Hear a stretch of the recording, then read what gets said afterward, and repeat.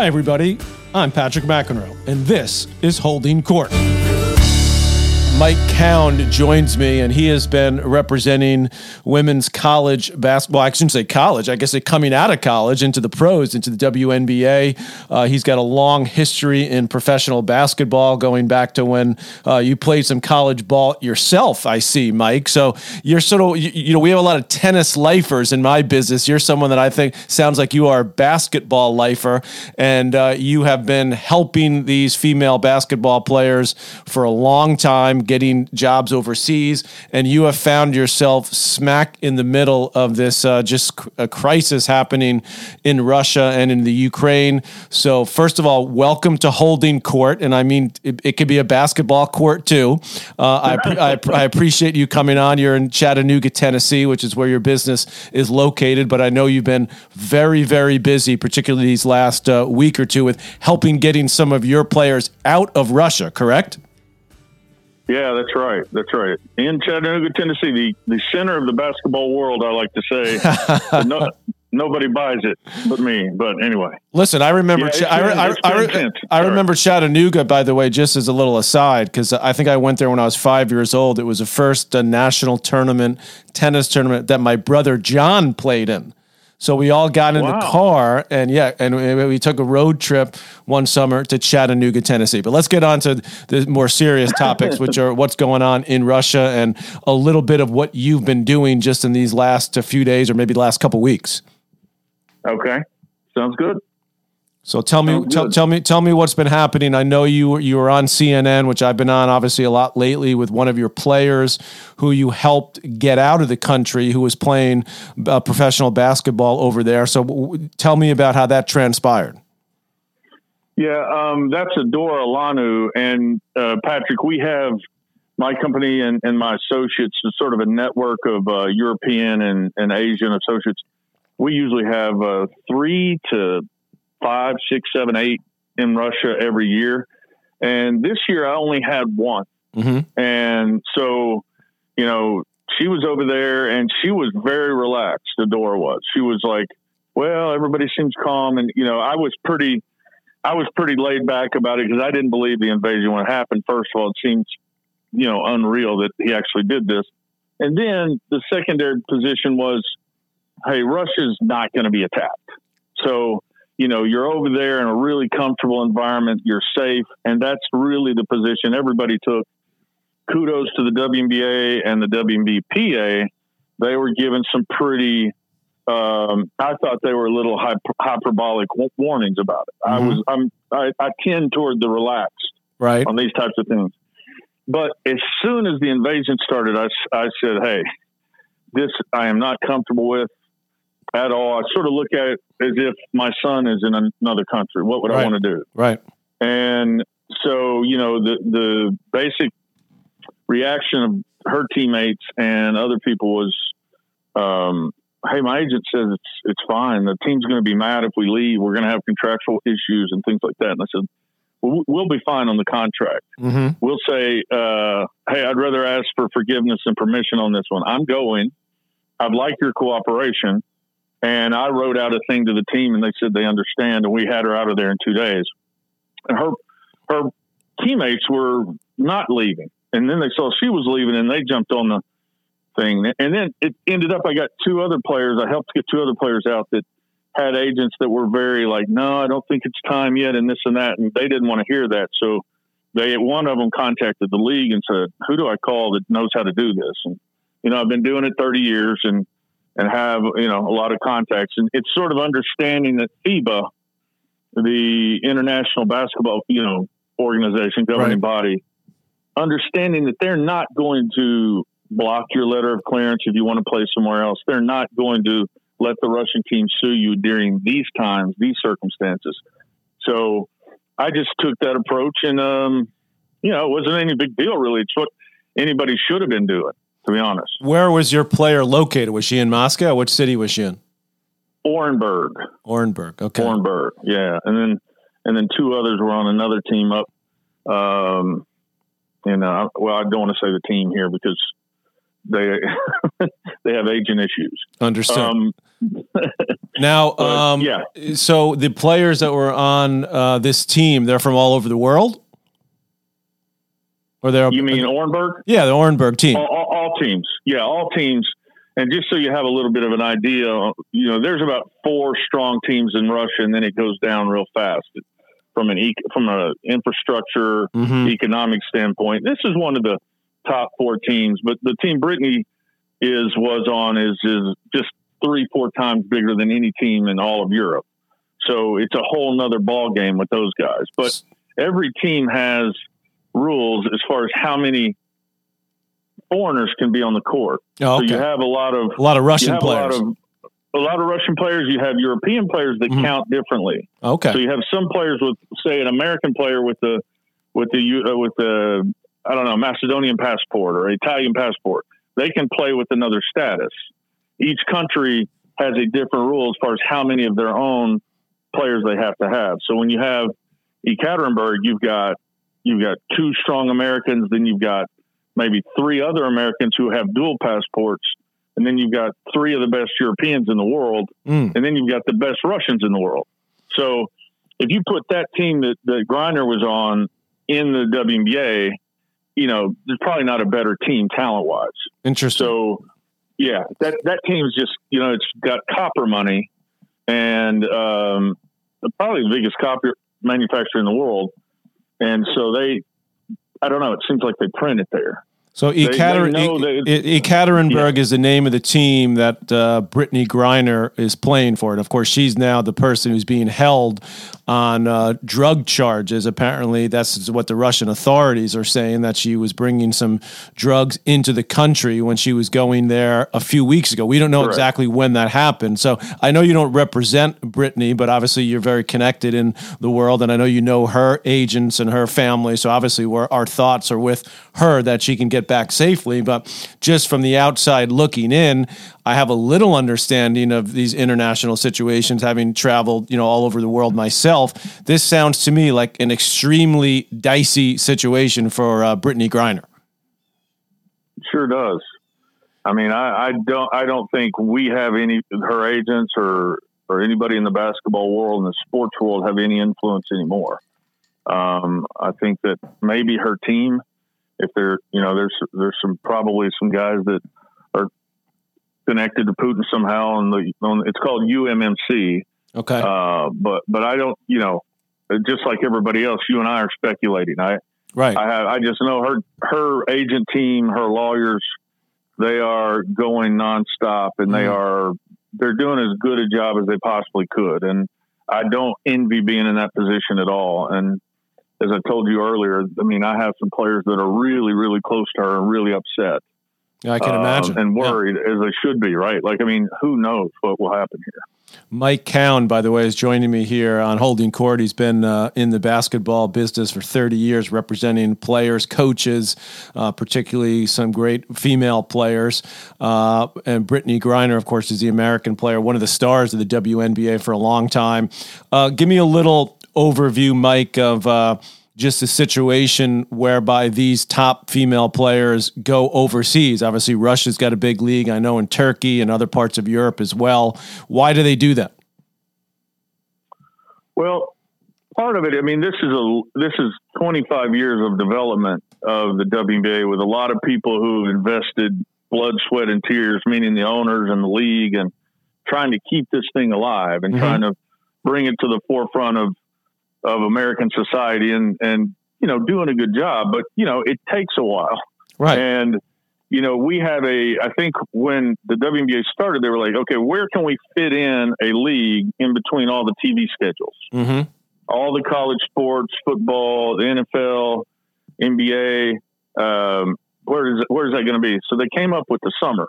Right. And part of it was recognizing that there's a well-established earning source for female basketball players in Europe and Asia.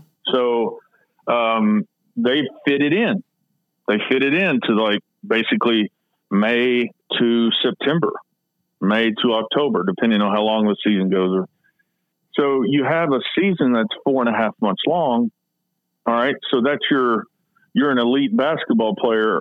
One thing is, you probably, they're not making enough in the summer to really do real well normally under normal circumstances. Right. Now the salaries are up there for some of the top players where they're doing real well, $250,000 a year almost just in salary. That's okay. That's really good in regular society, but they can go overseas and supplement that. So, you've got China, Korea, Russia, Turkey, Spain, Italy, France, the Czech Republic, Hungary, Israel, all these and a couple others, Poland, I would call WNBA countries. That's the way I label them. That's where we're normally sending players. So we have WNBA level players that are going to those countries. Sometimes you'll see one in Germany or Portugal or something, but that's basically it. So, a player can make from $5,000 to normally $25,000 a month net of taxes in these countries. The team Brittany's on is many times above that. And a couple of the other teams, like there'll always be 2 or 3 teams in each country that pay really, really well. Turkey has 2 or 3 teams that pay very well. The Czech Republic has 1. Hungary has a couple. Spain has 2. Italy has 1 or 2. France is just solid top to bottom. They're not big, super high salaries, but they're so anyway. Players in their off season, they're continuing to work on their craft, and they're also supplementing their income. In the past, that income has been many times what it was in the WNBA. That's starting to even out, Patrick, so that the WNBA is starting to push to say, hey, it's called prioritization. You're going to have to start to choose where you play. And so that's some growing pains in that process, because if you're part of the haves, like Brittany and several of ours, and, there's probably 30 like that, where they're going to be paid real well here and real well there. But if you're part of the sort of middle class, you need that overseas income to supplement. So, that's a whole nother topic for another day, but that's a synopsis of why they play overseas. And because of China's been out, China's one of the highest paying leagues, and they haven't had Americans for 2 years due to COVID. Korea hasn't either. So that's really hurt. And then the WNBA salaries have gone up. So anyway, there's a lot of factors in that, but that's like a little summary. Yeah. Well, listen, I understand, from a sports, with my sports background, I haven't been a professional tennis player. I mean, I used to be able to go to play in club matches in France, or, a lot of European players play in what they call the German Bundesliga, where they can make considerably more money playing a weekend for a club that has nothing to do with their world ranking, but you literally get like some of the best players in the world to go play for clubs. So the economic model you're talking about for women's basketball is obviously just like in tennis in a lot of European countries, where there's more money to be made playing professional tennis. So it sounds like the economic model in a lot of these countries is able to support women's basketball at a higher level, at least than we've been able to do thus far in the United States. Would I be correct in that assessment? Yeah, for the most part. I mean, some of them are not that high level, but they're club teams that are beloved by the community, and they invest their time and such. So they, they come up with what they can. But so some players don't make much money overseas, but it's a job, and it keeps them playing. Right. But in some cases, it's many, many, many times what they make in the W. Much less of that as the W grows and overseas is having economic problems, and COVID kills those sponsors. As you would know, when you have a sponsor who has a company and they have a certain budget for the athletic program, what they're donating to the sports team, and if they're having trouble surviving due to COVID or other economic factors, then that money's going to go down what they pay for the pro athletes. And so that's been really, really hard the last 6, 7, 8 years. It's gone down, down, down, started to come back a little bit, and then COVID hit, and we sort of went back into the doldrums. And now this Putin thing, that's, who knows? It's really uncertain. People are asking me, are you going to send players back to Russia? And my answer to that is, is Putin going to be around? Right, yeah, exactly. That's what everyone wants to know. You've you answer that question, right. I'll answer yours. Right, you've negotiated over 800 contracts. So I'm checking out your website here, CoundGroupGlobal.com. You got an awesome website, by the way, with great pictures of all the players you represented and their, in different parts of the world, their families. So I can see that you're very well connected with the people you represent, and you've negotiated over 800 contracts. It says here for NBA players. You mentioned something that I think is what I see as an issue with in some of the political problems happening. It was China, obviously, with the Olympic Games and with the Russian figure skater and the doping scandal.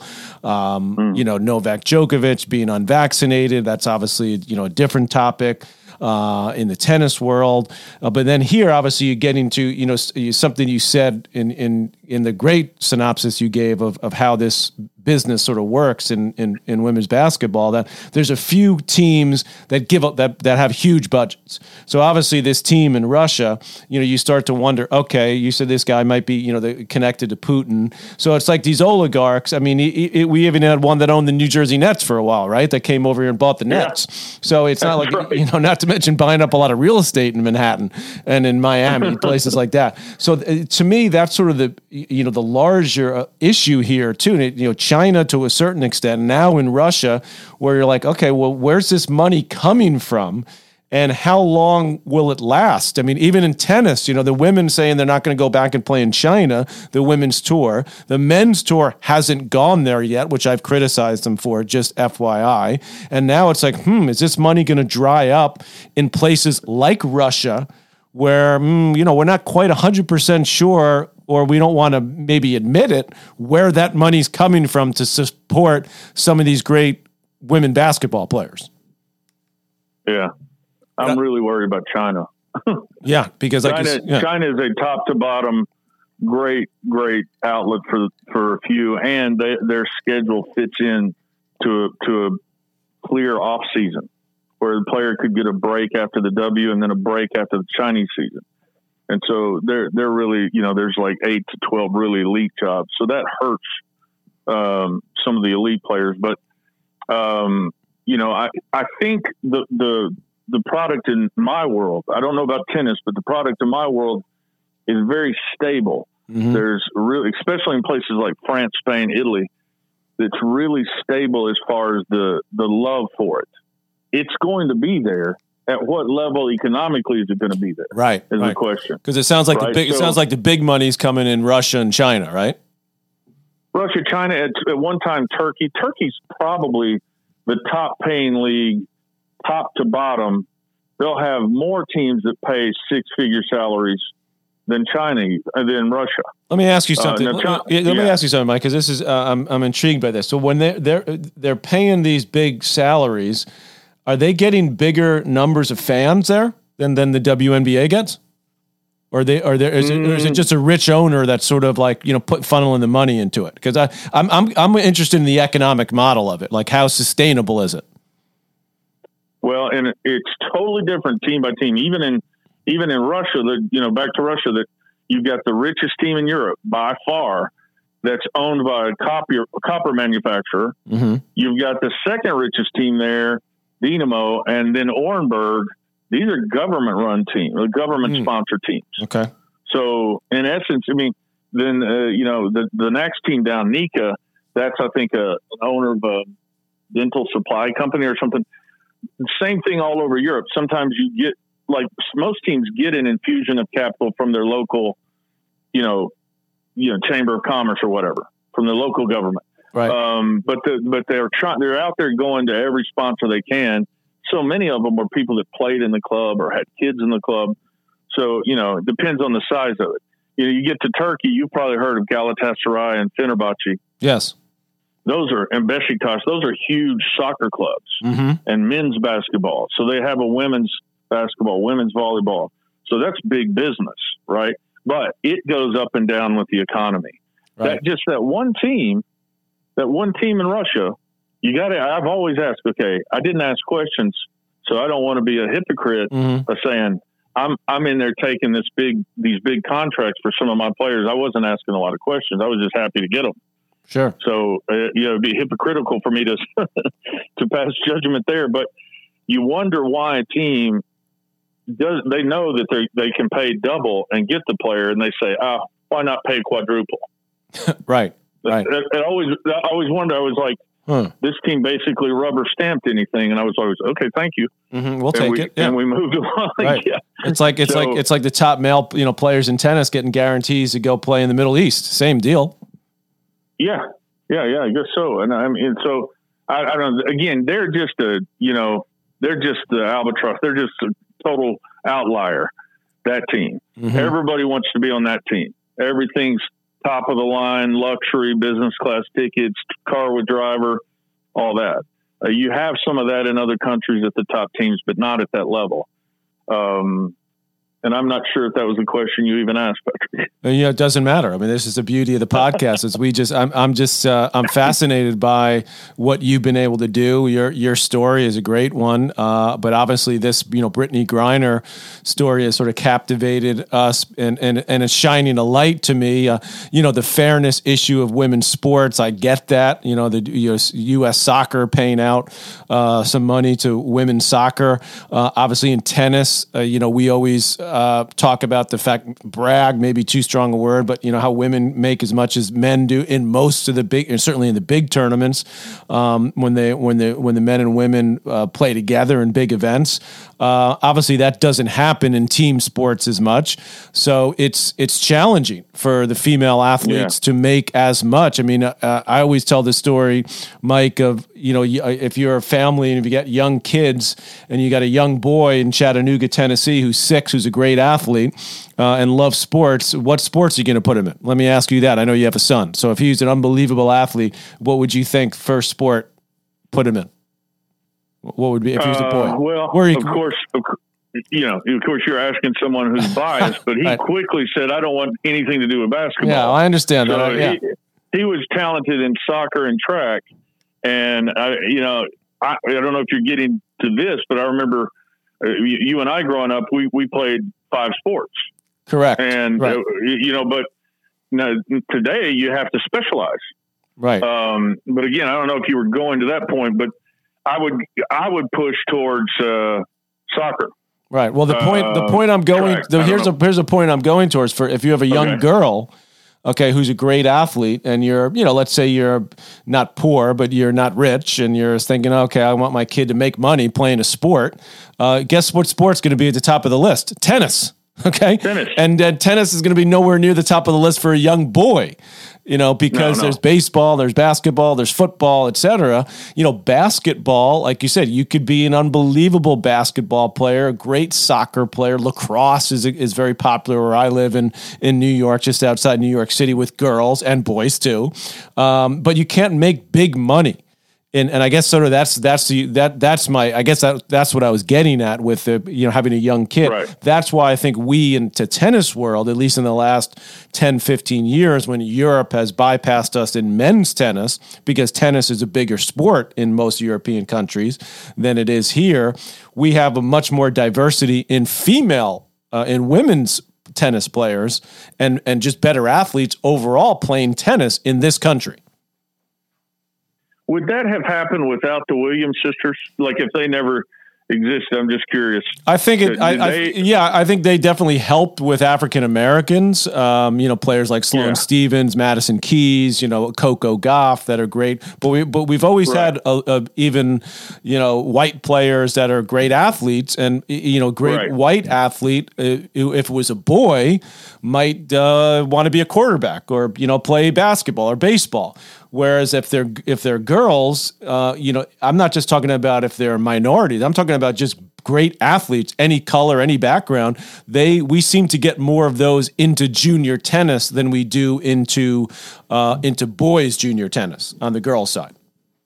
Yeah, absolutely. The people I see going into tennis, it's sort of like, okay, these haven't worked out. Hey, why don't you try tennis? Yeah, exactly. Now you know why we're behind Europe in men's tennis. Exactly.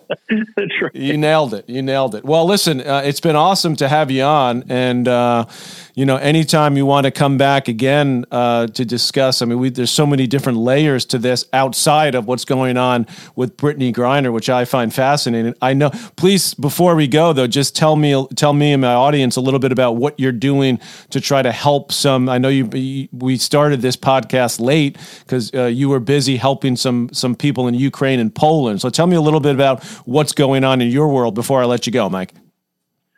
That's an interesting. Like, I don't even know this coach. This coach named Dennis Helms from Texas he was Larry Johnson's coach way back at JUCO. Right. And my old partner George Bass from Dallas, Texas. He said, "Hey, I'm sending Dennis your information." The thing is, he's trying to get his family. He married a Ukrainian lady, and he's trying to get. And she's got a daughter in the Ukraine, husband, young son, and two cousins, two of her nieces. That's in the same position all these people are in. You got the husband saying, "I'm going to stay and fight, right? And I want you guys out of here." And they're like, "What do we do? Where do we go?" So they got a 10.5-hour trek to the Polish border. And he said, "Mike, can you help find someone in Poland that can help us with lodging or anything? Somebody maybe could come get them." So, I start going through my address book, and okay, I've sent players to Poland for years. I have two partners that represent players in Poland. I know some Polish people. I know some Polish teams, so I just start whipping out a letter to everybody. And before long, I'm getting, okay, I know this guy who could do this, and this agent knows this, So I think it's just the sports community. This coach is reaching out to his old agent or an old agent friend and saying, "Hey, can you tie this together?" I don't know the guy, but maybe out of all this, those guys get some lodging, maybe a little help with the flight. Problem is, they can't get into the States without visas.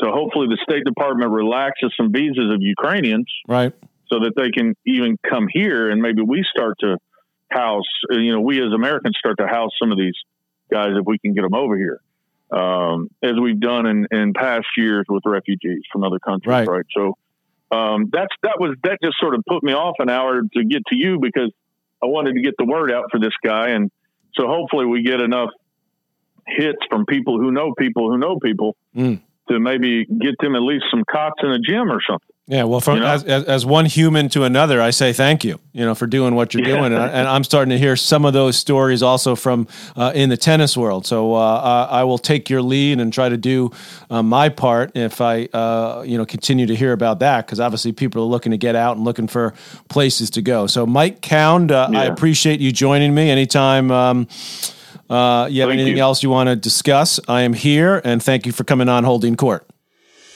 Thanks so much, Patrick. I enjoyed it. All right, Mike. Take care. All the best. You too. Bye-bye. Holding Court with Patrick McEnroe is powered by Mudhouse Media.